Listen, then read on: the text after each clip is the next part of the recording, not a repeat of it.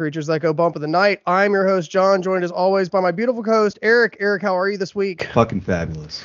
I am too, because this week we have our first slasher on the show, which I'm really excited to talk about, because we already talked to a couple people he's worked with, and it seems like he's pretty good at putting the fear of God in people. So super excited. Everybody give it up for LC Holt. Love it. Welcome to it, man. Thank you. Thank you very much. LC, super excited to have you on the show today.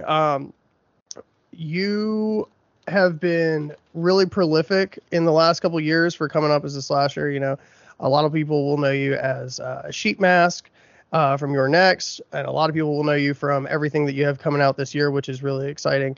And we'll get into a little bit more of that towards the end of the show, but do you want to tell us a little bit about how you got into the slasher realm? Well, it's kind of a long story. With the slasher stuff, well, the first thing I ever did was in the horror realm was this movie called Homesick, which was the first feature film that Adam Wingard directed. And then we worked together after that on a number of short films, and then we did a movie called Pop Skull, and then eventually we did Your Next. Mm-hmm. And then after that, we did VHS 2. And, I guess Your Next was the first movie where I became a bit of a slasher, but it was a fun experience, that movie. And then after that, I've gone on to do other things. I just did a movie called Phantom Fun World. We're so hyped. We're so excited for that. I play the Phantom in that movie. Mm-hmm. And so I'm going back into the pure slasher character realm. Tori Jones wrote and directed that film, and a lot of other movies, which I'm sure we'll eventually talk about. But that's basically how it got started for me in the slasher realm. Most definitely. So you had a very classic pick this week, which I'm excited for, because this is typically one we would do and which we will call our Grandma's Secret Cellar special. So you picked the Dawn of the Dead 1978. So the original Romero. So one of the things we go through in this show is, what was your first impression? Like, the first time you watched this movie, like, what was something that kind of like grabbed you about it? I was blown away by it, to be honest with you. I think it was one of the first horror movies that I was exposed to that I just absolutely loved. And mainly because, I am an actor. I'm known as an actor, but I've always been interested in the writing and the directing side of it. And to me, Dawn of the Dead, George Romero's original, is it's sort of like a clock with this casing taken off. You can see all the gears working. As a filmmaker, you can watch it. You can almost sense the cuts, and not in a bad way. Mm-hmm. And you knew that the movie had money. I mean, obviously you need insurance and things like that to go and film in a mall and do the things that they did in a mall. But it just made everything seem possible. It made making a movie yourself seem possible in a way that I had never experienced before that. And then after that, I got into the films of John Cassavetes, which just furthered that idea of how possible it was, because it's kind of the beauty of the movie is how imperfect it is technically. Mm-hmm. And I loved that about the early Romero stuff. I really did. I loved his style. I loved when he was an editor, and the way he cut.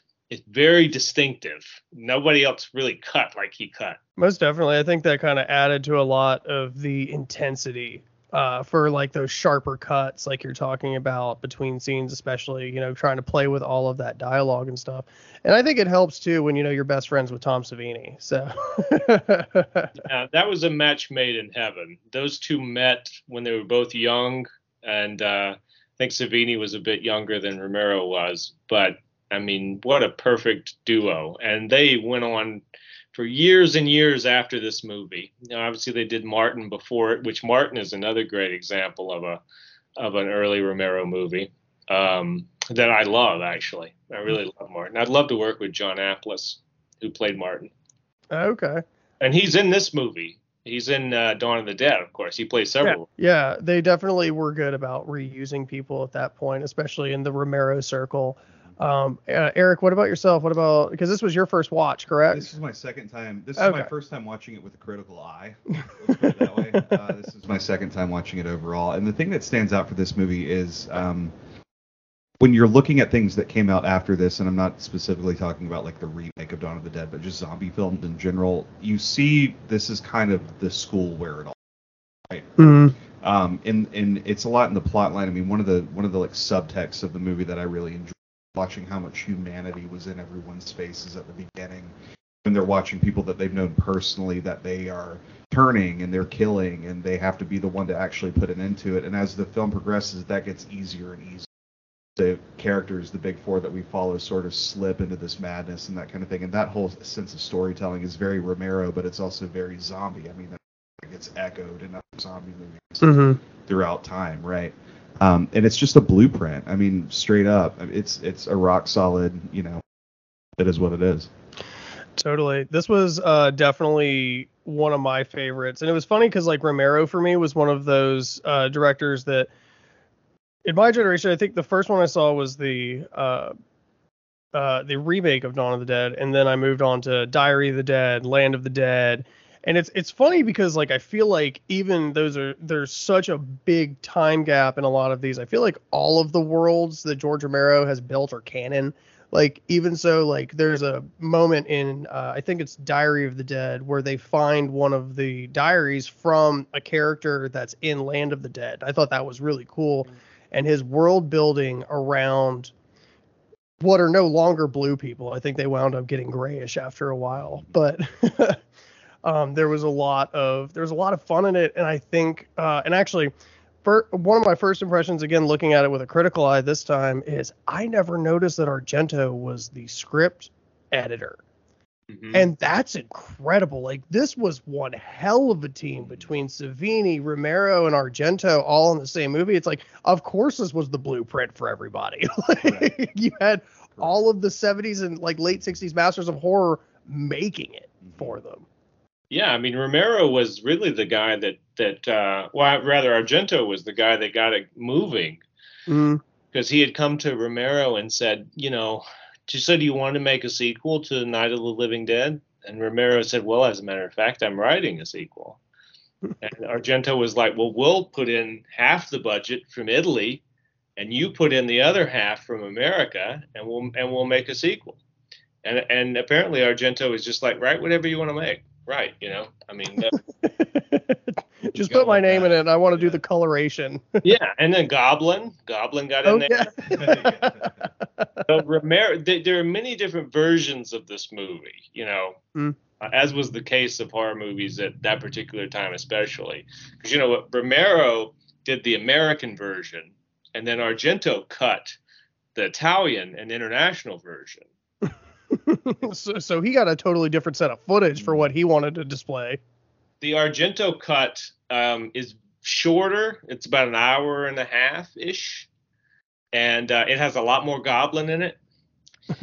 And the Romero cuts are a lot more epic. They're longer and they have more, that sort of stock music that right liked at that particular time. Which the stock music to me, I understand why he liked it, but without having a composer doing it all the way through, you kind of got a little bit of the music was inconsistent at times. Sometimes he would do the stock music and then he'd put Goblin in and then he'd go back to stock music. And I mean, that was a little, I don't know. I like the Goblin stuff myself. It's funny you say that because I actually said something to Eric while we were watching this. And first of all, the EQ in this one felt weird because, like you're saying, you're bouncing between stock and you're bouncing between Goblin. But at the same time, I was just like, there would be so much chaos, and it felt like Romero was experimenting with putting music in instead of like having the composer for like Night of the Living Dead and shit like that. Sound design in general, certainly. It was rough because like I'm a closed captions guy. I know a lot of people hate it. I always like to make sure that I like when you're watching like Friday the 13th, the original cut, like some of those sounds are like hard to pick up what people are saying. But we were watching it on YouTube, and YouTube doesn't know how to close caption shit. Right. Right. We should have kept a list of like the greatest hits from the translations. I think my favorite was when they called Peter a cop. Yeah. Else Flyboy Bible at one. Yeah. Wow. Or they'll cut out most of the dialogue and it'll just say like so, and then in parentheses underneath it just says music. So it's like so No. music. And I'll leave this, but there was a point where they were practicing firing guns at mannequins, and the subtitle said applause.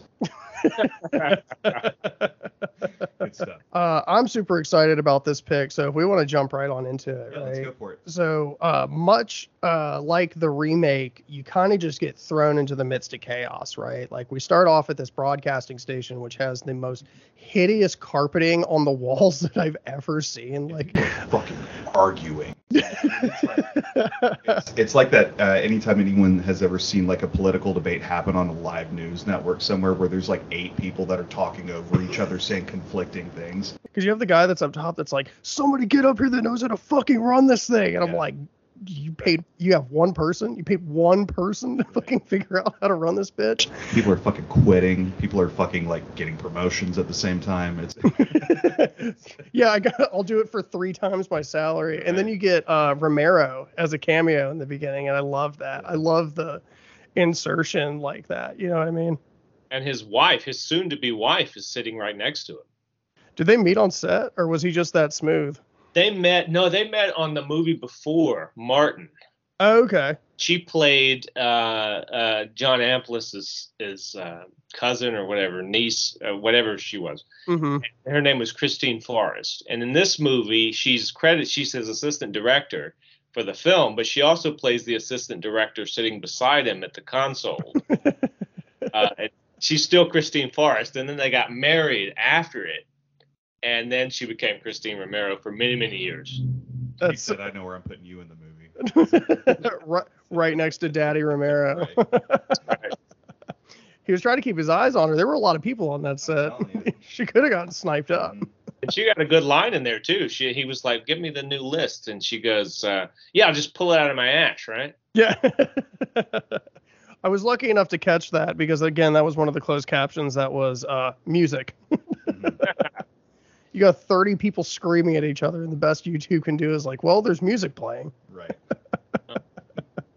It's good shit.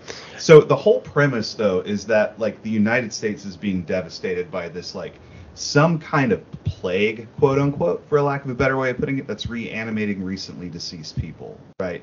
And what was funny to me is having experienced a pandemic where there's a lot of, 2020 being what it was, having a lot of talking heads, some of which were more educated, some of which were less, arguing about like the science and the realism and what the threats are and that kind of thing on live television was fucking fascinating to me because it wasn't that far off from what we saw in Dawn of the So that was kind of cool. That's how I felt with the Crazies. Was like, it's just like, and what I feel like Romero really emphasizes in a lot of these movies that I love is he's like, dude, fuck the government, because this is what's gonna happen when something happens. Right. He was very much fuck the government. Yeah. That's a theme that ran all the way through his movies. You notice he's never a big fan of Big Brother or anybody that's like, because later in his life, Romero left the United States and moved to Canada because George W. Bush was president. And I felt that. Yeah, he got the hell out, and it was like, I'm just leaving. He never liked government, and it always kind of ran through his movies. With I don't think that he was critical necessarily of the military. I think he was more critical of militant force. Which he plays in with this movie as well, because you have the military and then you have these militant people on the bikes, which I'm sure we'll get to, the motorcycle gang, which is like a militia in and of itself, And he always sort of liked to satirize that stuff. Because like the scene that we kind of get to, like in the midst of the chaos, and this was kind of an issue that I took with the movie, is when I think this is right before we get to the apartment complex. There's like a robbery or something that's in place. Again, there's a lot of chaos in the midst of everything. And the military is there and they start like repeating themselves, and they're like, I'm gonna blow his ass away, I'm gonna blow his ass, I'm gonna blow his ass, I'm gonna blow his ass. And then they just start throwing slurs down, and I was like, okay, it's the times. It's also like creative direction. Like, I get that. Like, you're creating a character that's probably about to fucking die. Again, military authoritative figures having predispositions towards certain minorities. Totally. My issue was not the fact that they developed that character. My issue was when the quote unquote Puerto Rican character comes out, I was like, I stopped the movie and like paused it. I was like, that's a white dude. that is a white dude in brown face. And the funny part is like he puts his hands up and he's wearing like short sleeves and his arms are just white. Right. And you know, that's John Amplis. That's the guy that played Martin in the early. Oh my God. I couldn't even recognize him through the Puerto Rican face. He's the one that bursts out and says, "Oh, there's 1,000 pigs." Start shooting. Yeah. That's John Amplis. He's in this movie a lot, actually. He plays several different characters. Mm. I wish I could caught on to that. I think I was just so like Taken aback. because I think for me it's like the sound of the time is like I'm always trying to hear what they're saying. Yeah. And like even in like some of the rooms, like later on when we get to one of the characters' deaths, I was like listening to the room and it was so hot. Like the gain was so fucking high in that room. There's just this hiss going on. And I was like, I just don't feel like that was creative. I think that was an accident. It should have been more goblin. Yeah, I don't think there's a box set that's like remastered where they fixed a lot of the technical stuff like that. And I have it. It came out right around the time of the remake of Dawn of the Dead. And it has the theatrical cut, it has the longer original director's cut, and then it has Argento's cut and documentaries. It's like 4 discs. And though the remastered version, it eliminates a lot of that technical, the hiss and stuff like that. I feel like I really miss that. Like when movies would do shit like that, where it's like, okay, well, there's 4 versions. You can get all of them for like $20. I have that box set. It's in the other room, but yeah, it's really cool. I pop it in often to watch the different versions, the different cuts, you know, because there's a long and then there's the slightly shorter and then there's a lot shorter, the Argento cut. Do you have a favorite cut? Yeah. I like the long cut because That's the original 2.5, right? I think it's a little over 2.5. Okay, because we watched the 2.5 cut, which I think is like the baseline cut. Yeah, it's because that cut is the cut that went to the Cannes Film Festival. It premiered, and then they did a theatrical cut that was a little shorter, and then the Argento cut was a lot shorter because Argento was like people, and I guess he was like Italians don't want to sit through a 2.5-hour movie, dude. I cut this down to about 90 minutes. But that cut has a lot of cool. If you just want to watch it purely for plot and get a bunch of good goblin music and not care too much about the satire and the near stuff, watch the Argento cut because it's just the straight story, you know. I agree with you in general because I think I got spoiled when Peter Jackson decided to re-release like 6 extra hours of that shit. I actually prefer this. Yeah, I do. Yeah. Yeah, no, seriously. That's 100% what it is. You fall in love with the world, you want to spend more time in it, right? That's very much what it was with me on Dawn of the Dead. I mean, when I was first discovered this when I was a kid, my brother, who is not at all into horror movies, he's probably never seen a movie that I was in. He liked more fantasy stuff. But I was watching it, and my brother sat down and was watching it, and he was like, man, that would be fun. Talking about living inside of a mall and having it all to yourself and going around and shooting the zombies to get them, you know, to clear the place out. And it's like they're in the car, they're driving around the car inside a mall.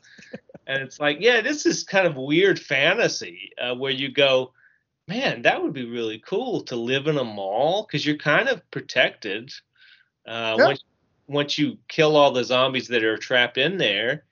But that's ultimately kind of what the movie is about, you know, in the sense that they get everything that they wanted and then they just become totally complacent, like they have nothing to do. Yeah.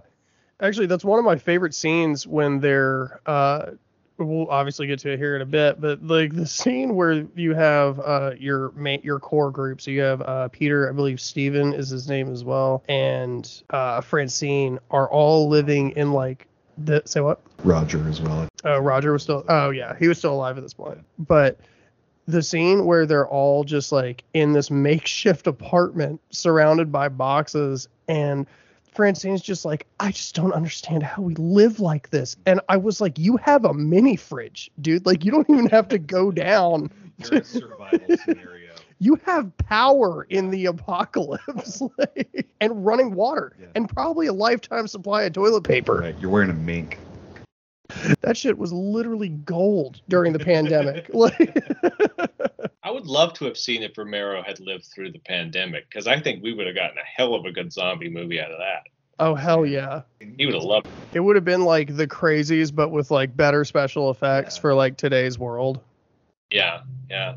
Which I'd have been super into. I'd have, like, that's still my favorite Romero film by like, there's plenty of reasons why it's like, and I know sometimes people say it's not technically a zombie movie, so it's a little give and take with that, but it's weird because like the remake was very much a zombie movie, and the original, and the original though was just like, oh, he's just kind of going crazy and having sex with his daughter, like, you know what I mean? Like, it was just so much more cerebral, I guess. Whereas like a lot of the zombies like in this world, there's still like that aspect of like instinct that they talk about a lot too. And I thought that was a really cool, I guess, like borderline self-awareness. Yeah.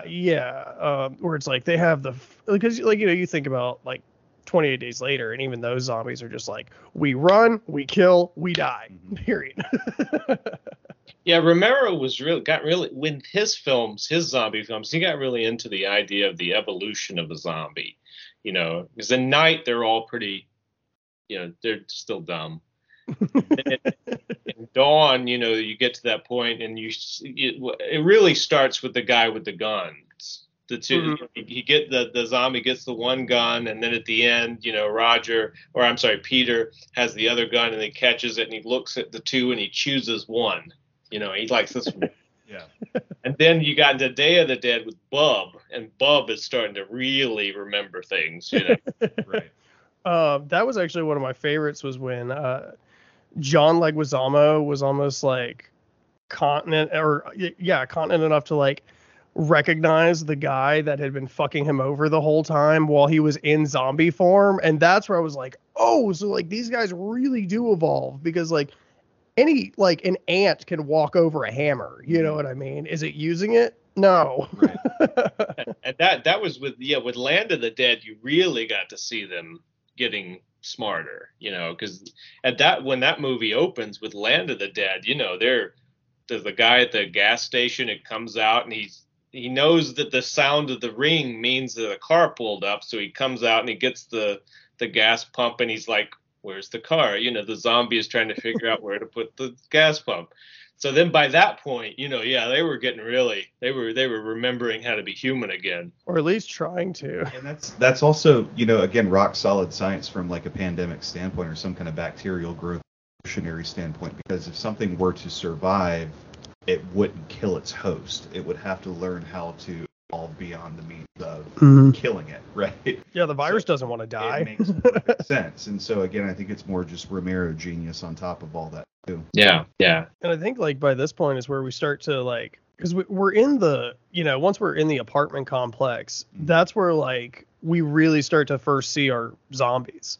We get to see, like, my favorite's the guy with the afro that's just blue. Yeah. Like, Yeah. He looked like he was straight out of the Eiffel 65 video. But like those special effects were so surreal, so surreal to see, with like him biting into her and like tearing part of her fucking, you said trapezius last time, but that's a bone. I don't know what fucking muscle that is. Yeah, it's a trap muscle. I mean, that's what it is. Yeah. Oh, cool. Yeah. Not a doctor. As someone who's been in the acting world, like, what do you think about when you see scenes like that? Because, like, obviously there's a lot of special effects that go into it. It's like, okay, we need to not fuck this up because we can't do this 6 times kind of thing. Well, when I look at it, I what I think of most is how lucky the actors who played zombies in Dawn of the Dead were, because basically it was just grease paint. You know, there were some zombies obviously that had appliances, but they weren't none of them zombies had major appliances. You know, Mm-hmm. when you got to Day of the Dead, there were some major appliances there, and having gone through appliance and foam latex and all that kind of thing, it's not always the most fun thing to do. So those zombies in Dawn of the Dead were really lucky that they hadn't really rotted out yet, because they got to just put on some grease paint. And I know Savini has said that he had a lot of problem with the fact that they looked blue and green and all that, because the grease paint was gray, but with the different color temperatures, it sometimes, depending on if it was daylight or if it was fluorescence or if it would read as like blue or green, or he mastered how to fix that by the next movie, and I know he really didn't like the color of the blood in Dawn of the Dead because he thought it looked too red. That's so funny because I fucking loved that. I loved that, like, when it hit the wall, it was just like vibrant. Well, and that was Romero's thing too, because he said, well, I think he thought it made it more like a comic book, that it doesn't look totally realistic. Everything's bright colors and the blood is really, really red. And I guess he thought of Dawn of the Dead more as a comic book than as a reality. Whereas in Day of the Dead, it became a lot grosser. I mean, everything looked real. Like the blood looked real and the effects looked real and everything looked like they were rotting and stuff. And Dawn, they were still in this kind of weird blue-green, bright red blood. I dig it too. I mean, I think for this movie, how fun the movie is and how it has goofy stuff here and there. It's not taking itself 100% seriously all the time. I think it works for this movie. I don't think it would have worked for Day of the Dead. Yeah, no, probably not. Because again, like you're saying, like, they're actually like decrepit and fucking gross, and your blood does not look that shiny by the end of that. Yeah, Day of the Dead is a lot. It's a lot less. It's a lot more darker, more serious too, in spite of Joe Polito. So on the conversation of blood in movies, then, so I shot my first short film this weekend, and one of the things I was talking about the director with leading up to it is what kind of blood to use, and I didn't realize the serious fucking array of blood that is out there. Yeah. So do you have a favorite, like, textural blood that you like to use, like color wise, like anything to compare it to, or super viscous like it is in like the Evil Dead remakes, or kind of what do you usually look for? When I'm directing something, I tend to like the blood to look real, darker.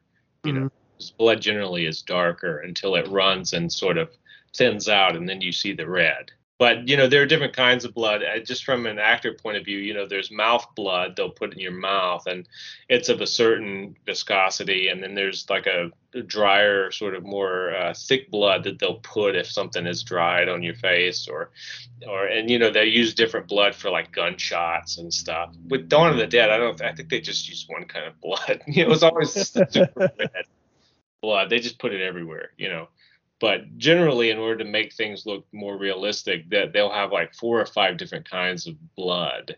The special effects guy will say, well, what kind of blood do you want here? I mean, do you want the real liquid blood? Do you want the real, what looks good on camera in terms of something, if someone's being shot and it's coming out of them? Or do you want, like, more dried on blood, which is like this paste that they just kind of put, take a knife and just put it on your face. Oh, accidentally cut you. Sorry. Oh, it's real. It's mixed with well, it's real now. Go roll camera. Yeah, I think the blood's really fun in this one because there's a lot of like explosive tendencies, I feel like, and that was where Tom Savini really shined in this movie. There was a lot of head explosions, right? Well, a lot of head explosions. Yeah, a lot of phony heads getting shot with real shotguns, which back then that's what Savini did. It's like the guy at the beginning of this movie in the little project scene. He gets shot and his whole head explodes. They just put a hollowed out head, filled it with blood and some Cheetos and stuff, and just shot it with a shotgun. That's just how they did it. That's how he did it in Maniac too. When Tom Savini, when he playing the guy in the car gets shot, just shot him through the windshield with a real shotgun. Uh, don't think that would fly on modern sets for many different reasons. I think there's plenty now. Yeah, I don't think that's something that we'll ever see again. So were all of the guns on that set real? No, not on Dawn. No. Okay. I wasn't sure about like when the modern idea of like prop guns really came about. It's a pretty old thing. They probably should have not had a shotgun on Dawn of the Dead to shoot off a fake head. But that movie was a little. This was before Romero was working with like SAG, and he was still, paying people. I mean, it wasn't a union movie, in other words. So you could get away with a lot more on a non-union movie. And if you did a non-union movie today, and there's any kind of live rounds on that set, yeah, it's not gonna fly. I'm gonna need you to sit with this apple on your head for like 5 minutes. Yeah. Comes back with a fucking 30 cal. But yeah, so we kind of move into the apartment where it was funny because Romero, I feel like we were talking about earlier, does a lot of social commentary in his movies, and he does it in a very subtle way, because I feel like when people talk about Dawn of the Dead especially, there's a lot that revolves around the mall scenes and the fact that like instinctually, and Eric put it the best here, is like we're just going back to capitalism, like feeding back into that, which is true, and that's a point to the movie.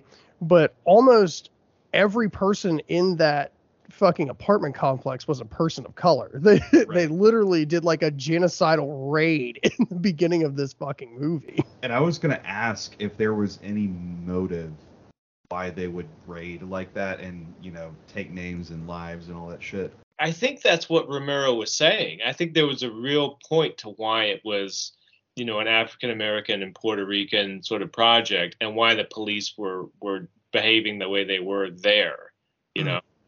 I don't think that was an accident. I think he was really making a statement about police brutality and how those people are being treated differently. It's like when the guy, which I love that shot with the guy with the one crutch for a leg, like 8 shots where he's like, when the dead walk, you have to stop the killing or you lose the war. Romero is not having a character say that. He's telling the audience, he's making a point. Right. That was vicarious. It's not just within the world of zombies, which it makes sense in the world of zombies. But I think what he's saying is, you're killing people, and you can't move forward as a society with doing what you've been doing here in this tenement. Do you know what I mean? Totally, because like you were saying, man, like they were just. I think this felt like he was saying, "Oh, well, the world's ending," and all the police are like, "Now's our chance." Exactly. Because is like a total racist. And it's really exemplified with the one character who is obviously a horrible, horrible person who's just running from door to door, literally blowing people's heads off, not because they're dead, but because he just has an opportunity. And that was such a crazy shot too. It was like, "Don't open that door," and it was just like, oh well, that made a lot of sense. Right. It made a lot of sense, and like there was so much gravity in what felt like a scene that was just bam, bam, bam, bam, bam, like all over the place. And there was just so much that was kind of packed into it. And Peter ends up taking him down, right? I think, it was the officer from the other unit, which I guess was Peter. Yeah. That would have made sense considering. Who we can probably go ahead and say now is the most gangster character in this entire fucking movie. Like, I love Peter. I mean, I love Ken as well. Like as an actor, I think he's incredibly talented. And it's really funny to see him have like such a grassroots in horror, and then like because my obviously like I was born in '92, so like my first real interaction with seeing him in anything was The Devil's Rejects, and he was fucking like, for a character that's like not on screen a lot of the time, he stole every scene that he was in, you know. Yeah. You know, I love you like a brother, but I do love my cocaine more. Like, that dude killed it. And I've done some conventions with Ken. Ken is a really good guy. He's a big dude. He's a very striking presence. I was gonna say, because he comes across as like almost like if I were standing next to him, he could break my back like Bane. And he's like 75 years old. You know what I mean?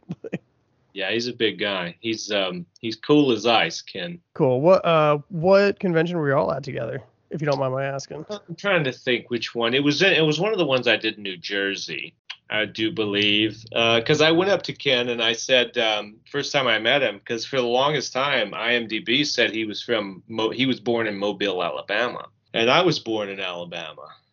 And I came up to Ken and I was like, so you're from Alabama? And he was like, no.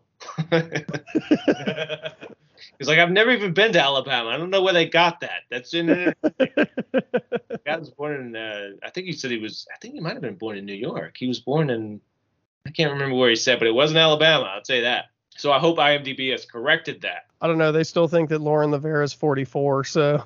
Oh, God. I was like, yeah, totally. I mean, they did it on Ferris Bueller's Day Off. You know, Matthew Broderick was like 35. Right. But anyways, we kind of cut back to the studio, right? At this point. Ken Foree was born in Indianapolis, Indiana. Just to go ahead and settle that bet. They did my boy right. Yeah. Got there. Yeah. Not Mobile. No. Mobile, Indianapolis.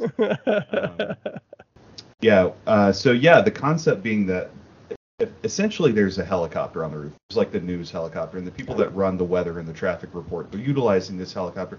Fuck it, we can just fly over all this shit, right? Genius. Great idea. Yeah.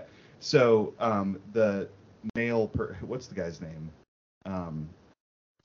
That knows Peter. Roger? Oh, Steven? Yeah, Steven. Yeah. So Steven's like, hey, I've got my buddy Peter coming, and the idea is to sort of like get together, put 4 people in a chopper, and let's fly as far away from this as we can. A place to land. Mm-hmm. Right. This is also the first point where I realized where we were, because they said something about being in Philly, and I was like, okay, cool. Now it all makes sense. You can see the stadium burning in the background. I feel like a lot of older movies are really notorious for like not telling you what people's names are or where you are. And I get that sometimes it's like, you know, you're in hell. I don't need to spell that out for you. But then there's times where it's like, yeah, you like could tell me where we're at. Like in Batman, we're in Gotham. That makes sense. We already knew that walking into it, and they told you 8 times as soon as the movie fucking started that you're in Gotham. Gives me a frame of reference. Well, if it's a Romero movie, you know it's going to be in Pennsylvania somewhere. Yeah, we came to find that actually, and when we get to the mall, we'll talk about that here in a second. Romero and M. Night Shyamalan, you know it's going to be in Pennsylvania. No kidding. Well, I didn't realize that Shyamalan did so much up there. I don't know how many films Shyamalan has set, and it's like when you watch Signs, it's like it comes up at the bottom like 50 miles from Philadelphia. Like he wanted to make sure you knew we're still in Pennsylvania, guys. The Last Airbender was also in Pennsylvania. Yeah, I think only people in Pennsylvania went to see that movie. Everything changed when the Steelers attacked.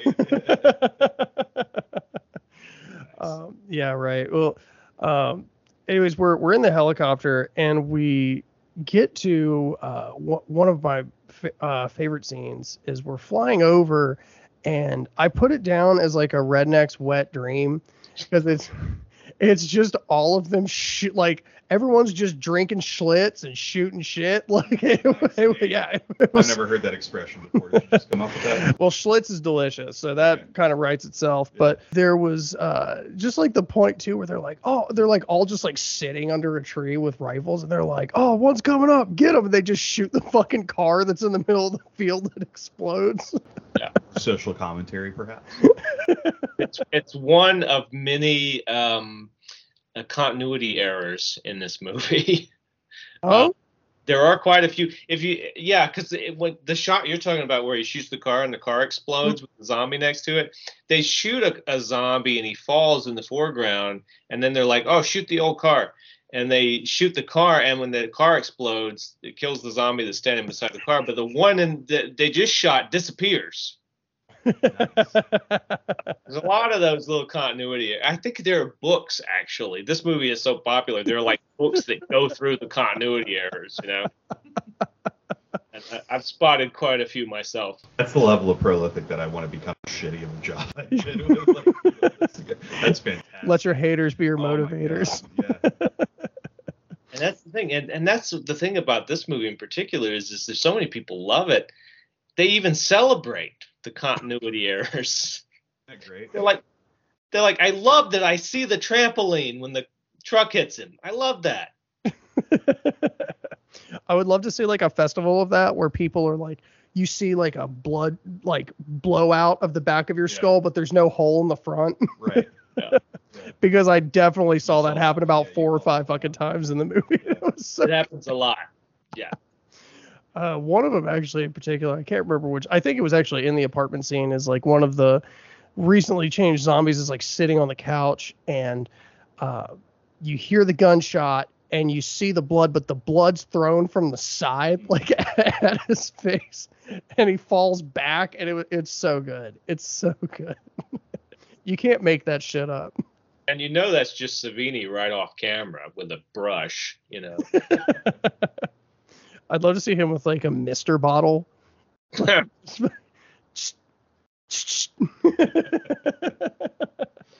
put it past him. So I mean, like, this is a good dude who seems like he is probably the most fun on earth to be on set with, because he just comes across as fucking wild. Like, he seems like he's a nice guy, but he seems like he's a fucking wild dude. Savini, I would think so. And maybe that's just like watching other characters that he's played from like Dusk Till Dawn and shit like that. But I think he was really into it back then. Yeah. Mm-hmm. Because there's like one in particular that just sounded like a lot of fun. Like, he was talking about being on the set for Friday the 13th, and the scene where they kill Kevin Bacon's character and they put the knife through his neck from the bottom. So the blood pack, the tubing disconnected, I guess, wherever the pressurized part was coming from for the pack. So the guy that was under there with him, which is funny because, you have Kevin Bacon's body, and then you have Tom Savini and like his assistant on set, and he just tells his assistant to start blowing into the tube, and he just starts blowing the blood out of his neck, which is why you get that like Yeah, and the bubbles come out. That really made the effect a million times better, I think, with the bubbles. Oh, totally, because it's like air coming out of your trachea or something like that. Yeah. But it was just very off the cuff, and they were like, "We got it, keep rolling." There was a lot of that back then in this era of this kind of budget movie.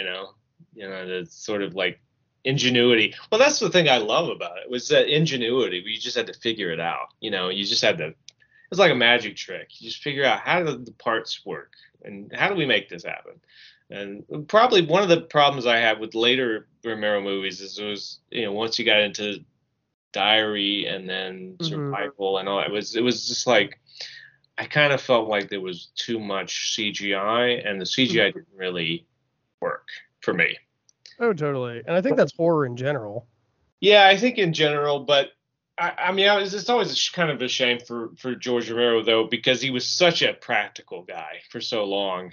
It's a little bit of a shame to see the last few of his movies have some really bad CGI in them, Well, and with the ingenuity thing, when they're leaving Philly in the helicopter, I'm actually glad you brought that up, because one of the things that was so enchanting about that scene was the apartment tower that they fly by, and you see the lights start to go off on each level. I fucking loved that. I loved that because, again, you don't have the CGI, you don't have those kinds of effects, But when you saw that, you were like, it was the creepiest moment to me because it was like that moment of descent starting to really happen, like the takeover was happening. I thought that was really fucking amazing for its time. You know that's just a director's wet dream. Did you see those lights go out? Did you catch that? I mean, that's one of those things that, I mean, it's brilliant, but you know they didn't arrange that. Yeah. They're not just on walkie-talkies from 3 miles away, like, turn them off.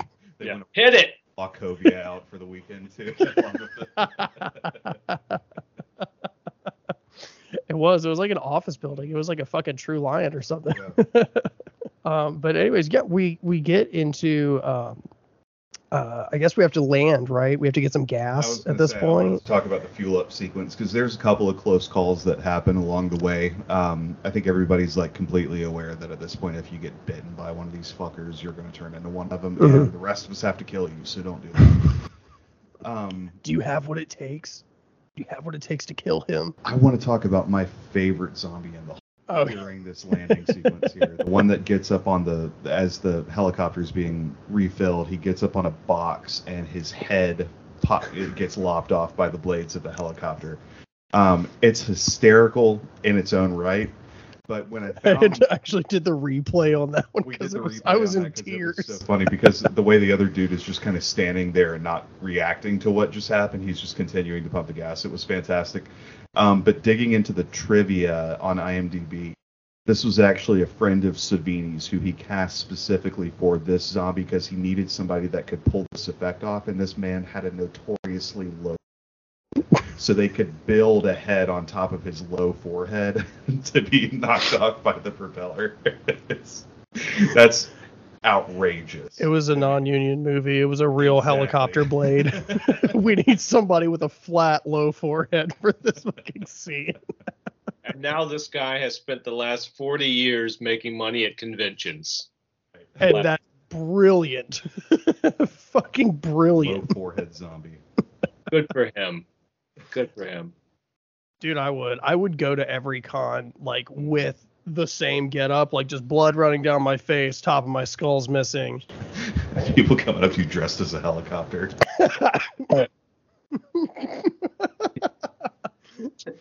You've got like kids in just like their little costumes, like. That's a pretty cool idea. I don't know who came up with that, whether it was a Romero or a Savini thing, because I know Savini would throw out ideas and they would just do them. Like he was like, what if we just stick a screwdriver in this guy's ear or something? You know, it was like, and Romero apparently was just like, okay, cool, let's do it. You know? that is an actual story, though. When we get there, we'll get to the screwdriver. There's a reason why the screwdriver happened. Sick. I hope it's going to explain why he turned it, too, because that was hilarious to me when the fucking screwdriver goes in, he fucking goes to twist it. Yeah, Roger's just a little bastard. He's a mean little bastard. But yeah, so we kind of fuel up and we're going to our final destination, right? Yeah, more or less. Unless there's anything we want to hit in between. There's just a brief exchange where Peter gets caught in the middle of a crossfire, at which point he was on the receiving end of the business end of the rifle, and he had to get out of the way to ensure that he didn't get hit by whatever came out of the back end of the zombie. Mm-hmm. So there was a little bit of tension that was building up in that sequence. I don't know if it was worth mentioning. Because you just don't put a point a fucking gun at somebody. It's something you don't intend to kill. Yeah. And it starts the sort of thing where we learn that poor Steven is just completely inept. Yeah. I do love that, though, with Roger would keep, like, walking up in front of him and just pull out something smaller and fucking dome it. Mm-hmm. Yeah. Yeah. Roger kept walking up to him and just knocking the gun out of his hand and be like, let me show you how to do this. And Steven is totally emasculated throughout the first half of this movie. Like, not everything Steven does, he's just a complete jackass. Like, he can't do anything right. Well, he was a princess for so long. He was literally the eye in the sky. All he had to do was tell people the traffic report on the radio that people still listen to. Right. Flyboy. That's all he did. Fly high, fly boy. Yeah. Bible.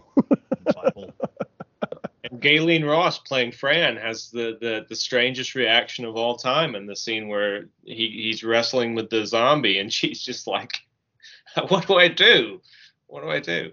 It just sort of stands there. But apparently the reason that happened is because Romero originally he wrote it where she screams and she runs away. Mhm. And Fran was like, this was in the 70s, so the actress Gayleen Ross was like, I'm not going to scream and run away. Like, I'm not doing that. That's like what all women in movies do. I'm not going to do it.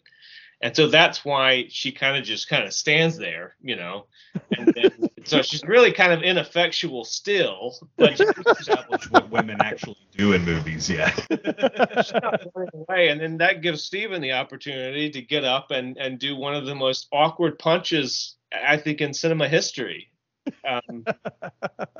With that hammer. I mean, how anyone would ever hit someone like that?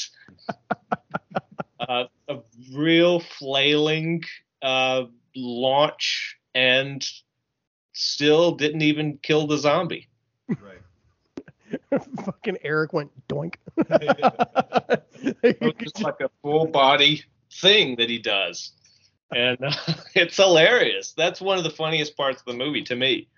Oh, totally. I think part of it too is like, again, when you compare these characters to people like Peter, who is like the literal fucking man. Like everybody else, just like you were saying, like looks like a jackass next to him. Yeah, and I mean Roger is the man too, but he's just off his. He's just a psycho. Yeah, he doesn't have, like Peter. You get the sense this guy has a rationale. He knows what's good and what's not good, how to hold back, and like Roger is just, he's well trained and he's very efficient, but he's ultimately crazy. Fucking outlaw country. That's right. Let's ride. So we make it to our final destination, said mall. And it was funny because we went up for the Wolf Hollow premiere and we had kind of two options. Because we were going to be coming up from North Carolina. So that's already about a 6.5 hour drive, something like that. And I was like, okay, well, we can either go to, I think, is it Mooresville or Morrisville mall? Oh, the mall they shot the movie in? Mm-hmm. It was Monroeville Mall. Monroeville, that's what it is, which is about 15-20 minutes east of Pittsburgh. But then you have to go like through all of the tunnels and get through all the traffic and all of that crazy shit. So we're like, we can either go there or we can go to Evans City. But in Evans City, we can go to the Night of the Living Dead, Evans Cemetery, and we can go to the post office where they shot part of the Crazies, which I was pretty much sold on. We kind of had a two for the price of one. That was easy to get to. Seemed a little economic. I was like, Elsie would pick the Romero movie that we didn't go to. Well, I'm in a movie that came out earlier this year called Terror Trips. And there's a sequence in the movie where my character goes to Monroeville Mall. That's crazy. But it was shot with little movie magic here. I might break the illusion. It was shot on green screen. Oh, gotcha. I was actually inserted into Monroeville Mall. I've never been to Monroeville Mall. But I hear it's cool. They have a zombie museum in there. Mm-hmm. And they have a bust of George Romero in like the atrium.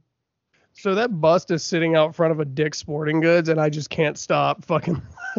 I just can't stop fucking laughing about. Like, I can't take that seriously because it's like it's right next to the zombie museum that you're talking about, but all I see is like George Romero and Dick's. You know what I bet? What I would put money on is that was initially sitting outside of the sporting store that we see multiple times. They reload on shit, and it got converted to a Dick's at some point because that was the chain.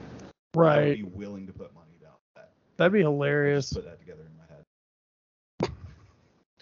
I do know that mall has changed quite a bit. I believe it. It also looks bigger now. Like, it felt like it was a very flat topped mall in the movie compared to what it is now, where there's like domes and shit in the front. Yeah. It's like, I think the escalators are still there, but like the skating rink is not there anymore. Some stores there, JCPenney's it's so prominently used in Dawn of the Dead isn't there anymore. Damn. I was saying, because that's when it was just pennies. The, JC hadn't even showed up yet. Mm-hmm. None of those. I'm sure none of those stores are the same. I mean, this was from 1977 till now. So a lot can change. I would just imagine like the Romero fans like tying themselves to stores like you can take me, but you'll not take pennies. The savings. So we kind of start to like, what's cool about this is I feel like this movie kind of encompasses what The Walking Dead tried to do, and I love The Walking Dead up until a certain point, but I feel like this movie did what Walking Dead was trying to do later, but they did it in like 2.5 hours. Because you get your core group, and your core group finds an outpost, and the outpost gets cleaned out, which was just like one of the funniest scenes, because you just have like Peter and Roger just running through and just blowing shit up and stealing shit. They're like, I'm gonna get a mink coat. I was like, it must be the fucking 80s or the 70s, because I haven't seen a mink coat ever, actually. Shit that doesn't fly anymore. Yeah, it got covered in all that fucking bright red blood. Well, there's a lot of shit in that movie that they collect. It's like, that's in a mall, Like a bank. The bank, the bandoliers that he's wearing at the end. He's getting all this stuff that is like shit. Oh, and by the way, that gun store was not really in the mall. Oh, okay. Bummer. Oh, interesting. That was one of a couple. We'll take that bet. Nah. One of a couple bits of movie magic. The gun store wasn't really there. That was a real gun store across town. And then the apartment was not in the mall. I was telling Eric, I've always wanted a bandolier so bad. Like, I've always just wanted to be strapped up with like shotgun shells. And I was, my partner, her dad does a lot of like artisanal stuff. Like he's a welder and does leather work and all that kind of stuff. And I was like, I want a bandolier, but one that you can put a flap over so you can drop speed loaders into. That would be super hot. Mm-hmm. And a grenade, wherever I'm going to get that. In a mall, apparently. It was 78, man. Yeah, that store did have elephant tusks behind the counter. And I'm sure somewhere in the 70s there was a mall that had a gun store in it. It just wasn't Monroeville. Yeah, I couldn't imagine. We're not going to get too much into it, but I really couldn't imagine having a gun store in a fucking mall now. Not these days, no.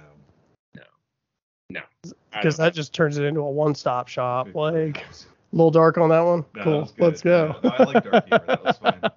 I mean, we were all thinking the same thing. We can't make it convenient, too. That's what I'm saying. Fucking crazy. So anyways, we get most of the mall pretty cleared out. Do we have some favorite zombie kills in this area? Not in this one for me. What about you, Elsie? When they're clearing out the mall, I can't really think of any favorites in that area. Not later for sure. Yeah, it definitely felt like the closer we get to the end, that's where like they just started throwing shit at the wall, and they were like, we're gonna kill every zombie in the most insane fucking way we could think of. Yeah. Well, I guess somewhere in here when they're doing they're running around, that's when the screwdriver happens. Mm-hmm. Because the story behind the screwdriver is that was a continuity error. Because Roger takes a shirt off a rack and ties the sleeves around his waist, and he's walking around in it. And I guess when they were shooting the movie, later in the scene, he didn't have it. So they had to figure out how do we get rid of the sweater that's tied around its waist? And so the way they did it is they just shot a quick scene where a zombie grabs him and he puts a screwdriver in his ear, and the zombie's still holding onto his sweater. So Roger unties it, the zombie, and walks off. But that's why that whole screwdriver thing was there. And that was one of those Savini things, because he was like, Romero was like, we got to fix this continuity error. Can you come up with a way to kill a zombie? And I stick a screwdriver in his ear. We'll cut off a straw and we'll just put blood through it. And that's what he did. That's how that. That was actually like one of my favorite blood moments too. So that's so funny because like especially like the close up of that over that blue skin was just like Very comic book. Yeah, and it really felt like that. Like for a movie that was 2.5 hours, it felt like the pacing was actually really, really good. And I think Romero is very good at that. You know, you look at, like, I'm still a purist for the 90-minute. I just think, especially horror, I feel like should be. I'm sure that's subjective on some level, but I just think that's the best time to get each act's 30 minutes plus or minus 5 kind of thing. You get to tell your entire story, and I think most people you kept their attention the entire time. Yeah, But, yeah, and it depends on the movie too. Totally. Like The Exorcist, I couldn't imagine that being 90 minutes. Yeah, or Terrifier 2. You know, it's like there's plenty of movies that I just like I can't like even the Crazies, you know, and just to bounce around. It's like there are movies that, I mean, you're totally right. Like there's plenty that it's like I couldn't imagine this being any different than it already was. I think that's just like a general rule of thumb in my head. Because some movies it's like, okay, this was, you know, 120 minutes and you felt every minute of it, kind of thing. I think for genre movies, especially horror films and stuff, 90 minutes is safe. Yeah. Unless you got something really good. It better be really good. And some of them even hit like the 80, 85 mark. And I love those too. It feels like a shotgun blast. but I love those too. You know, it's like, as long as you got your story across and you did it the way that you wanted to, I think that's going to shine through no matter what the timing amount is, you know? But anyways, we have a lot of area to cover in this part of the story. But it's a lot of character building. It's a lot of world building. It's a lot of, you know, creating the apartments or creating the apartment and creating like this new lifestyle, I guess, for everybody in here. So do y'all have any points that y'all want to get to about that? Because that's a very big part of this movie. I was going to say that I think this was my kind of take on the commentary of the movie as a whole. I mean, he puts in a lot of like social things here and there and that sort of stuff.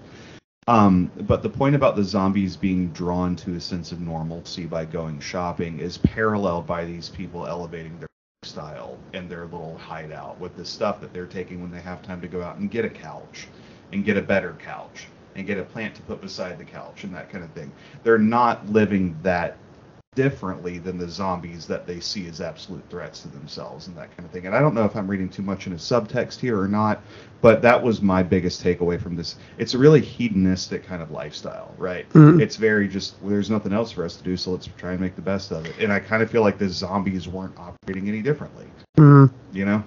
So, I don't know. What about you, Elsie? Yeah, I think so. I think that's a really good point on it. And then you also have that sort of because you could see a lot of early or 1970s sort of feminism going on because you had Fran going through it, and it's very much set up at a certain point. You know, there's the scene where they discover that she's pregnant, and Peter asks Stephen if he wants to abort it, and then Fran even points out at one point, she was like, "Why are you asking him?" You know, she tells Stephen, like, "Why is he asking you?" And then the whole idea that Peter just knows how to do that. Right. That kind of opens a whole other door. He's like, you know, it's not too late and I know how. And you just go, Peter, what the f*** doing in Philly? He can do it all. I haven't always been a cop. Right. Which kind of raises an eyebrow about Peter, but I do like that subtext as well. It's weird because the subtext there's kind of several different ones running. You know, there is the consumerism, there's the idea of complacency, and then there is the idea of like of the feminism running through it as well. With the Fran character, where you see her, you know, because I think it's the first time in a Romero film where the the female lead really stands up for herself, and she becomes a part of the group that's important, even though she's sort of marginalized at the beginning. She's very much marginalized at the beginning. Mm-hmm. She's just kind of like the drag, I guess. It's like the three boys want to go out and do some fun stuff with the trucks and the helicopter and shooting the things, and it's like, oh, Fran's complaining again. But then by the end of it, Fran really becomes an essential part of the group. And it's funny you're touching on that because there's one piece of dialogue in particular, and I can't remember what they were discussing, but she makes the comment because Peter was like, well, there's 3 of us, so we can figure out how to do this. And she goes, there's 4 of us, first of all. Right. And I was kidding, but I was like, it was, in Peter's head, it's like, yeah, there's 3 of us and a woman. So. Right. And then she even says the line, which is a little maybe a little on the nose, but she says, there's 4 of us. There's 4 of us. Remember, we all get a vote. There you go, Fran. Go for it. Atta girl. She was a great final girl. Yeah, I mean, I felt like she was really aware of what was going on too, like what was happening in terms of pregnancy standpoint, but like as they were like characters as humans in the scenario, I felt like despite Peter kind of having that, like you mentioned, his rationale and his ability to kind of see a situation, read the terrain, and decision that keeps everybody alive, she was doing something similar, where she was kind of looking at the commentary. Yeah, we are changing. None of this is real. And that's what I was going to bring up earlier about looking for subtext in films that don't take super seriously. There's a little bit of guilt there. I mean, you're kind of making fun of yourself a little bit, trying that hard to find something in a movie like this, because there are moments in this movie where Peter's serving them a gourmet dinner in the middle of a, I was like, you've got to be fucking kidding me. There are genuinely laugh out loud, roll your eyes, silly moments in this movie, right? So for it to have so much to say without saying it is kind of, And I think there's an evolution to some of these characters too. Like obviously there's one with Peter, and I think you kind of realize that Peter and Fran are going to be the 2 at the end, because their conversation at the beginning, you actually, when they first leave in the helicopter, Fran's sitting next to Peter, and she looks at him and goes, have you left anybody behind? And he's like, yeah, I left some brothers behind. And she looked, you really can't make this shit up. This woman looks at him and goes, are like actual brothers or like street brothers? He just looks at her and goes, both. Yeah. That line is actually cut out of all the other versions other than the long version. No kidding. The whole brother conversation, yeah, it's not in any of the other versions. I mean, like, don't get me wrong, like, I could see why, but at the same time, it's like, but he still gets to make the abortion comment, like, you know what I mean? Like, and I think that's kind of showing where both of these characters have developed a little bit by the end of the movie. Yeah, the brothers line is a little cringy. It's a little cringe. Yeah. It hit the ear real weird. Yeah. Driver, would you say? Like, yeah, it much like the screwdriver. It's really 70s too. Oh yeah, it's so outdated. That's like, if you had said that to Ken Foree today, I don't care if he is a nice guy or not. That's how you get bodied in the street by anybody. Oh, I'm going to my brother's house. Oh, your street brother's house? But we get, so we've kind of built this less than utopian terrarium, I guess, that is now the mall. That's great. And, we get the truck scene where I don't know what they were actually trying to accomplish. Can somebody enlighten me on that? And correct me if I'm wrong on this, LC, but I think they were trying to barricade the major entrances to the mall, like the big wide, like the truck entrances, for lack of a better way of putting it. It's just block all those. Yeah, they were trying to block them with the big trucks, because at one point they were talking about all the doors are safety glass, so if the zombies don't have any leverage, they can't get enough to break it. Gotcha. So they're putting the barricade there so the zombie won't have any leverage to really hit it. But they can still press up against it. It's not like they just can't break it. Yeah, I loved that they still felt the need to have the helicopter in on this. They're like, we're going to be your eye in the sky. And I'm like, unless you plan on, like, shooting the zombies. Because there's even like the part where Roger's getting into the truck that he's trying to move. and they're like flying over top of them, and you see the zombies come out, and they're just like, go the other way. I'm like, what are you doing, dude? Right. Yeah, that's another moment of Steven's ineptitude where he's like, Roger. Oh, wait a second. I'm in a helicopter. Hold on. I'm going to put this message in a bottle. I'm going to drop it out of the helicopter and into the truck. Yeah. Just as behind you. Nowadays, that's where you would have the sequence where he's texting him, but he doesn't hear the text.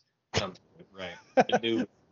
He left it on silent. He drops the phone underneath the gear shift and just. Fuck, I left Do Not Disturb on. Of course, we're getting fucked up.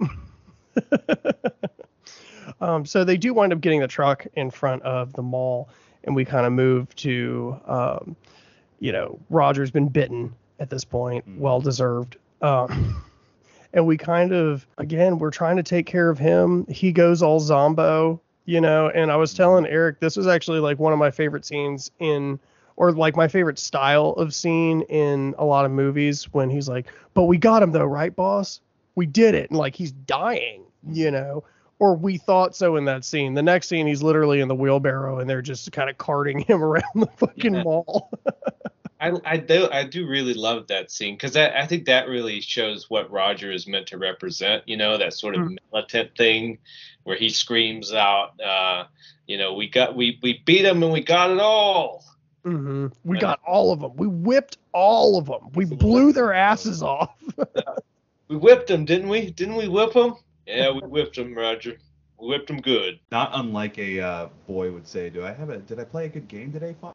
Did you see that? Yeah. We got, it's kind of. I hate the word father. Father? Dad? See, that's okay. Dad is fine. Father just comes off weird to me. Like that's like shit that like people in cults say, right? Yeah. Thank you, Father. Yeah, and then Roger has some unintentionally funny moments too, when like Peter's cradling him and Roger's just like, oh, doing that little thing with his hand. The morphine kicked in. Oh yeah. But I have to say that when Roger dies, I don't know if you guys felt the same way, but there is a little bit of, you kind of miss Scott Reineker's energy as an actor, Yeah, I definitely did. Again, that's that shit that you kind of, I don't know, when they're making a like a Platoon or just any kind of movie like that, there's always that guy that's just a little too into it for his own good, and you do miss that. That's an integral part of the cast. Right? Mm-hmm. Absolutely. And it's funny like how much Romero really puts those kinds of moments in there, because I feel like it's a lot more in your face in his later movies, but it's a lot more subtle in his earlier, where like it really does bounce back and forth between like these super comical moments and then these like super in-depth like human interaction, like, because like some of the dialogue that he puts in just for base character interactions is so funny, and it's so real at the same time. Yeah. Before we move off of Roger, I'll give you a piece of trivia about the actor Scott Reineker. Let's fucking go. Scott Reineker, who played Roger, later in his life was a speechwriter for a lot of political figures after he quit acting. But the more interesting thing is that Scott Reineker is actually a prince in Afghanistan. Wow. What the fuck? His I don't know if it was his great-grandfather or his great-great-grandfather was one of the first Americans to go to Afghanistan, and he was made an honorary prince. So all of his male heirs inherit the title of prince. So Scott Reineker is actually a prince in Afghanistan. Can you imagine? No. I don't have a dad. How could I be a prince? That is fucking wild trivia, though. Like, because you already look at it like, wow, you're in a movie. Now it's like, wow, you're in a movie and you're a fucking prince. Yeah, Roger's a prince. Not like, Purple Rain, but Of course. But it's close. It's real close. So we kind of move on to our last little bit, right? Because we're about to get inundated, if I'm not mistaken. Yeah, the concept being that they kind of, and this is per Peter's direction, he wants to take a full reload of all of the ammunition and everything, and understand that this is probably like our last ride. Not only is this place going to be rotten if we don't clean up the bodies, but they're eventually going to keep coming back, so we need to establish a game plan. And while they end up on a roof somehow, I forget what the series of events is that they end up on a roof, but they are they maybe maintain. I don't even know that it matters. But this gang of like roving marauders, for a lack of a better way of putting it, sees them in the hotel or something, right? And that drives the plot forward in the next direction. Right, because then we get the actual van rolling up. Right. They spot the helicopter on the roof. That's what it is. Okay. So they make radio contact because for those of you listening that didn't know this, that's something you actually used to be able to do. Is you used to be able to find radio contact via CB, which I guess that's what they had set up in the apartment, I'm assuming. And like honestly, most vehicles were equipped with it too. Like, because the van that they were in totally already had that built in, and it was for like, just traffic reports to talk to each other and, help, like, hey, help, you can't call 911 in your fucking car in 78 kind of thing. Yeah. And it's just really funny, like, to hear these people kind of fuck with each other for a minute because they're trying to like the core group in the quote unquote apartment are like trying to communicate with these guys because they've made contact. They're just like, how many of you are there? And they're like, 3. Just kidding. There's like 8 of us in here, and like you hear the audio on the other side, and it's so fucked up because it's like 3, and you just hear like half a second of just like screeching laughing on the other side. They're like, I think something's wrong in this van. Yeah. And then the entire caravan comes with the Rolling Thunder motorcycle gang. All 2,000 of them, apparently. Oh my god! But then, like, it was so funny to see Peter. This is like my favorite Peter scene in the whole fucking movie. Is because it's very, again, like referencing Walking Dead, or Walking Dead taking this from here. Is it's just like the threat is not the zombies. The threat's the zombies at the beginning, but by the end of it, it's like you just avoid the zombies. What you can't avoid are people. Right. And they were like, well, once they break that glass, all those fucking zombies are coming in and they're going to deal with that. And I'm going to kill them. And he's doing like all these fucking tactical roles. And like, I think my favorite was once the heat of the battle is actually on, he like does this roll from on the second tier and like rolls over and fucking goes prone and pulls the fucking rifle up and just domes one of the dudes. And I was like, oh my God, it was like watching Black Dynamite. Yeah, Peter gets right back. He takes off his nice clothes and he puts his tactical gear back on, grabs his rifle and his bandoliers, and he's ready to go. Yeah, I want Peter on my team. Dude, I'm telling you, because like, when they were getting the like gas canisters ablaze and they're like running through them, like, well, first of all, turn those off for a minute because you're not fucking using them. You're just burning gas right now. And then we get out to the other side and the dudes that have the like what are essentially flamethrowers at this point are just like putting it on the ground and like not. I assume if you set one zombie on fire, other zombies will inherently catch a blaze at some point. Explosive. They may be incendiary. We don't know if this, let's find out. I kept thinking they were just going to shoot it. Yeah. Especially like if it's already lit. That's pretty much a fucking pipe bomb. I think that the sequence that was so funny for me was when the people break in and they realize that this is a looting situation and this is clearly what they've been doing, however long they've been together. They just marauding and such. They just grab whatever they can find. The first dude gets like an armful of, which was hysterical to me. Yeah, they're grabbing like TVs and stuff. And I think one of the bikers even says to the other one, he's like, what are you going to watch on that? Right. I don't know, man. Smashes it. They're robbing a bank. Yeah. Yeah, taking money that's no longer useful in any way. And then Steven has that. I mean, Steven really has that great line when he sees them doing that. And he's like, it's ours. We took it.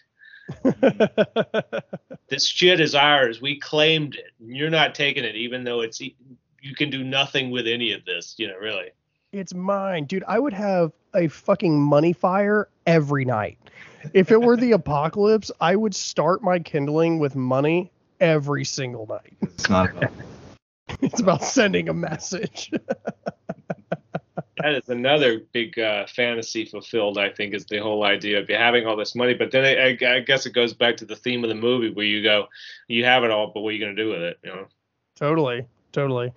And I know we were talking about now is probably when y'all have some of your favorite zombie kills. Do y'all want to get into that? Yep. The cutlass dude. The dude with the cutlass that rides by on the motorcycle and decapitates old girl like yeah. Yeah. It just takes it right off. And that was a clean cut too. A lob, if you will. It was a clean cut, but if you notice, the body still stood there for a few seconds.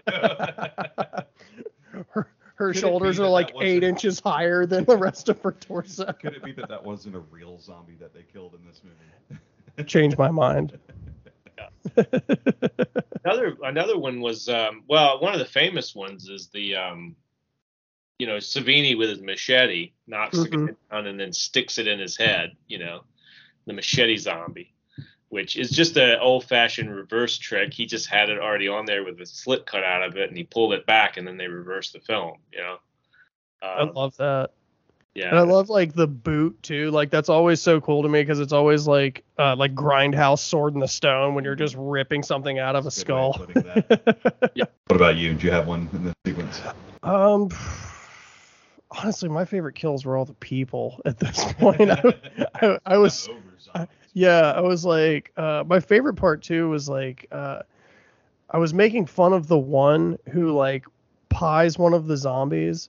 And then he jumps into the bucket seat of the motorcycle, and I was like, yeah, that's where you want to be in the motorcycle gang, is some dude's bitch on the side. Mm-hmm. And he when they're leaving, Peter comes down and he takes the rifle and he shoots him, and he falls forward.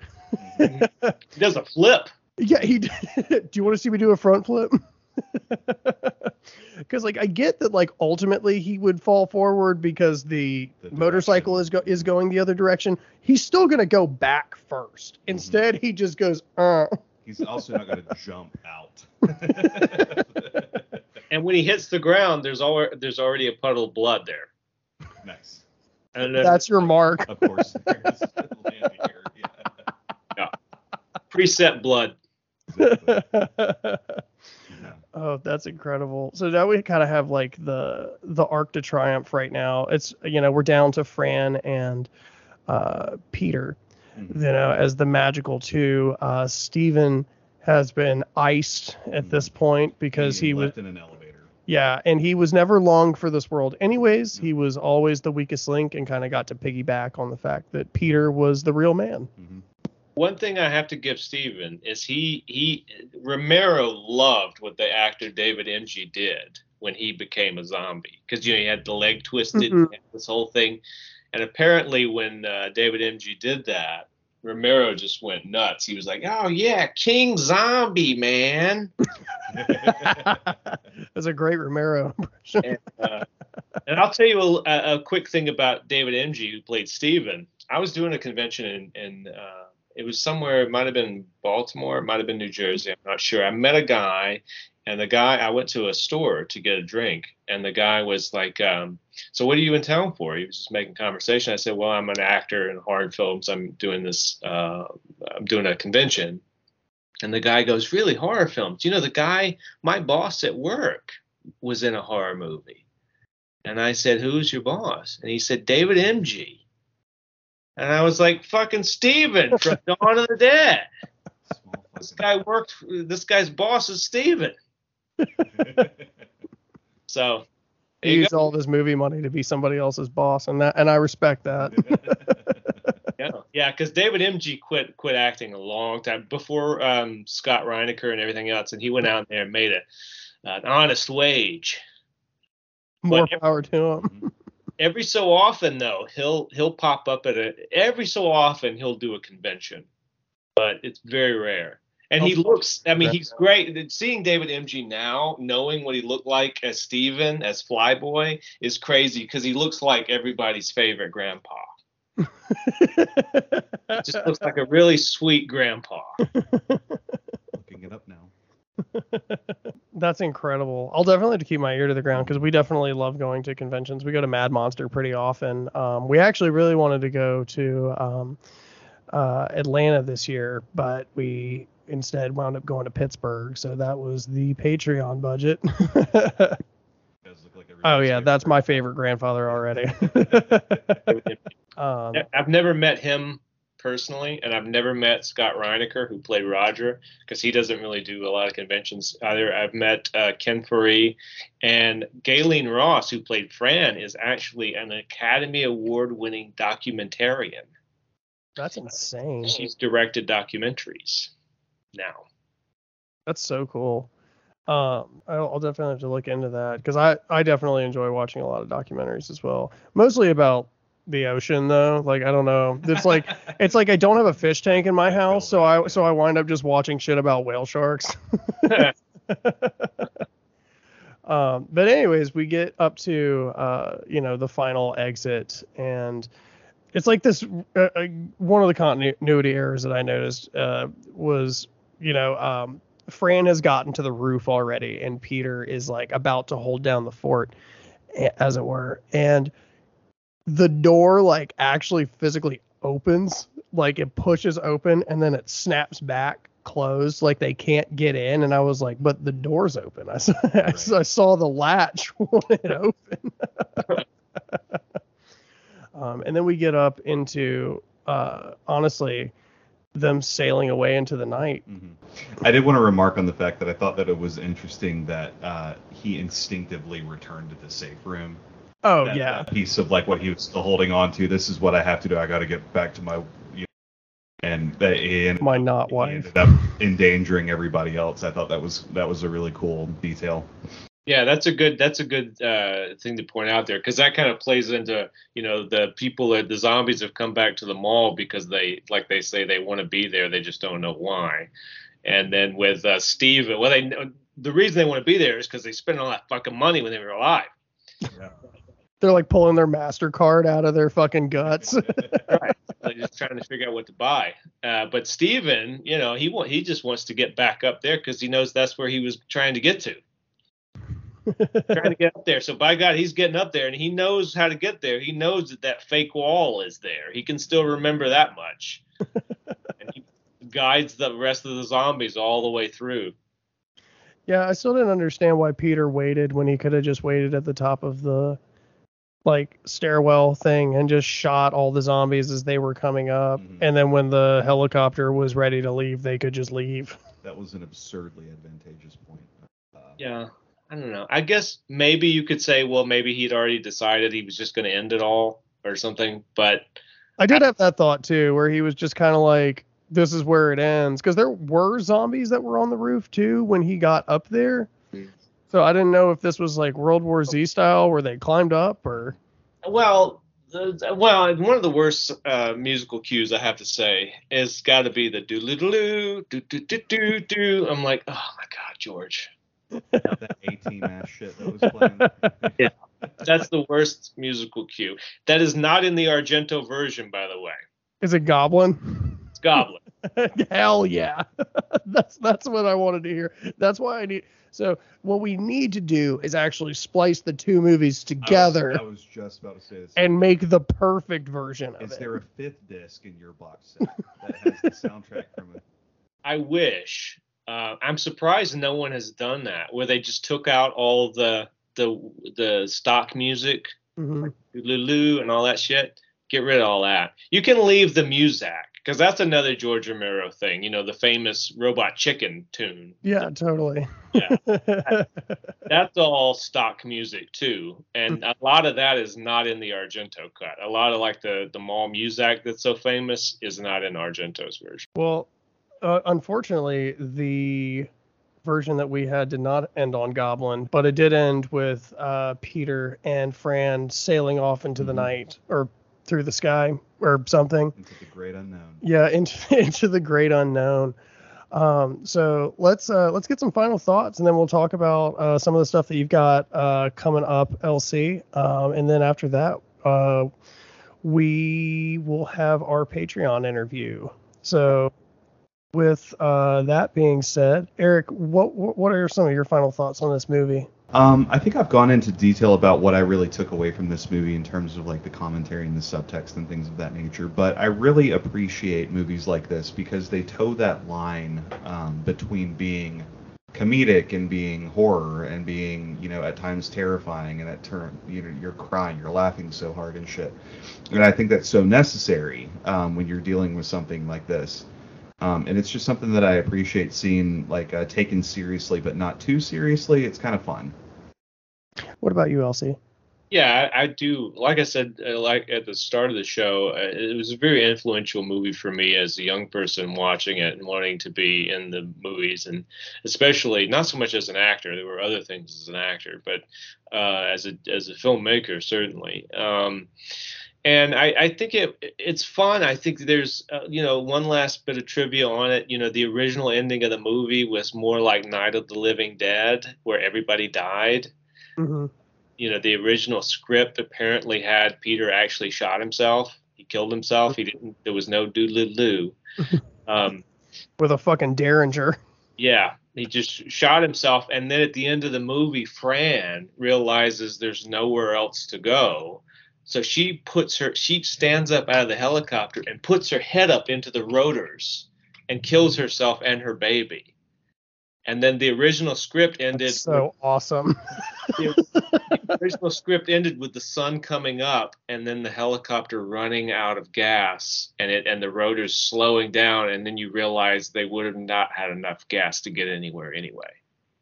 So that's like actually a reverse mist. Well, that's a really cool thing to know, because that actually translates to the Dawn of the Dead remake when they leave on the boat, because they never had enough gas to get anywhere from the get-go. So that is really eye-opening. Yeah. That's so cool. And Romero changed it because he saw the bright colors and the green skin and the red blood, and he was like, this is a comic book now. Mm-hmm. So we can't have a dark ending. I think what he had in his mind when he wrote it was dark, like Night of the Living Dead kind of dark. And then all the bright colors and stuff, I guess he thought had lightened it up. So he's his heart grew 3 sizes that day. That's right. He wrote the happy ending to compensate for that, because he didn't think that the tragic ending would work with the movie that he was making. That ironically makes me sad. That's my final thought. I like it. I fucking love George Romero, and like anything that man touches, I fucking love. So I was really excited when this was your pick today. Especially since I was really excited the 50th anniversary of the Crazies was 2 weeks ago. So it's been like super Romero filled since Pittsburgh, which has been really cool. Don't mind that one bit. Yeah, don't mind that at all. It's been very zombie fueled, which has been cool, because I'm not the biggest zombie guy. I mean, again, sure. I love George Romero.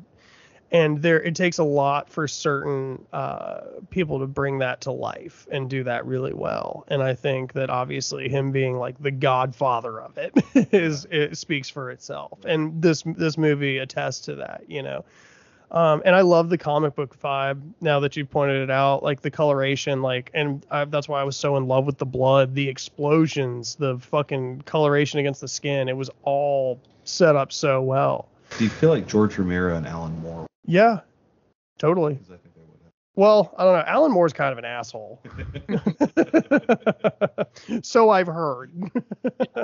Anyways, that was absolutely incredible. Elsie, tell us about what you got going on this year, because you have a lot of shit coming out for 2023. Well, I had a movie come out earlier in the year called Party Bus, which people can check out. It's on all the streaming services. Amazon, I know it's on Amazon. I have a number of movies coming out as an actor: Phantom Fun World, Late Checkout, The House Among the Trees, Butcher's Bluff, Go Away. Feel like I'm forgetting something, but if I did, is Watchdog coming out this year? Watchdog, well, yeah, that one I directed. Mm-hmm. Time's Up is coming out first, which is a long-awaited movie that I directed with myself. I act in it. I also directed it. and Felissa Rose is in it, Jonathan Tiersten, Hannah Fearman, Damien Maffei, Cheney Morrow, and a bunch of other, Dave Sheridan. But yeah, and Watchdog is a movie that we just finished up the cut for. We're going to distribution now, so I don't know if it'll come out this year, but I would hope it would come out at the very latest early next year. Mm-hmm. Yeah, I talked to Lucas Dunaway about it a little bit, not like obviously any spoilers or anything like that, but I'm very excited for that one too. I'm very excited to see the directorial cut. Well, Watchdog is the proudest I've ever been of anything I've directed. Hell fucking yeah, brother. That's incredible. Do you think that there is a lot to be said about an actor that goes into the directing side of things? Like, do you think it helps your crew more? I think you can bring into the situation a lot of stuff that maybe other people wouldn't think about in terms of scheduling, in terms of when you have makeup effects, how do you schedule that? Obviously, you don't want to have an actor that's there for to 5 hours of makeup and you shoot one scene and then 5 hours, because I've been on that as an actor. I've been on makeup before, full makeup, and then you'll sit around for 12 hours and it's just a waste of time. It's a waste of money and stuff like that. So when you have those sorts of experiences, I think it really helps you schedule things having to do with acting and how scenes should be shot, like the continuity of how an emotion would travel from the beginning to the end with the character arcs and stuff. I mean, a lot of that I bring into it. But I'm really into scheduling, and I'm very much a dot your I's and cross your T's kind of guy in general. So I definitely bring that into directing. And Watchdog, it really was wonderful. A great group of people. And but first, Time's Up. Time's Up is coming out in the summer, and that's a good old-fashioned slasher movie. Fuck yeah. Well, we'll definitely be posting and sharing everything as everything's coming up. We love supporting the horror community, and we just think what everybody's doing right now is so fucking cool, especially yourself. We're really excited I actually didn't know that you were on Tyler Horner's project as well. That's really awesome. Great. That character I played in that was a lot of fun. I think people are going to like it. Hell yeah. Well, if you guys want to... That's the shirt from it, by the way. Oh, sick. Oh, fuck yeah. Well, if you guys want to hear more about that, make sure you check us out on our Patreon. Again, that's $3 a month, so less than a gallon of gas, which we can confirm up and down the East Coast now at this point after doing our travels. So if you want to hear a little bit more about what LC's got going on this year, again, check us out on the Patreon page. And LC, thank you so much for fucking joining us this week. Give it up. Eric's on sound. Thank you. A lot of fun. Absolutely. Can't wait to have you back on after all this stuff goes out. So thank you guys once again for joining us. And thank you, LC, one more time for joining us. We're at Creeks and Cracks, and we laugh at the creatures that go bump in the night.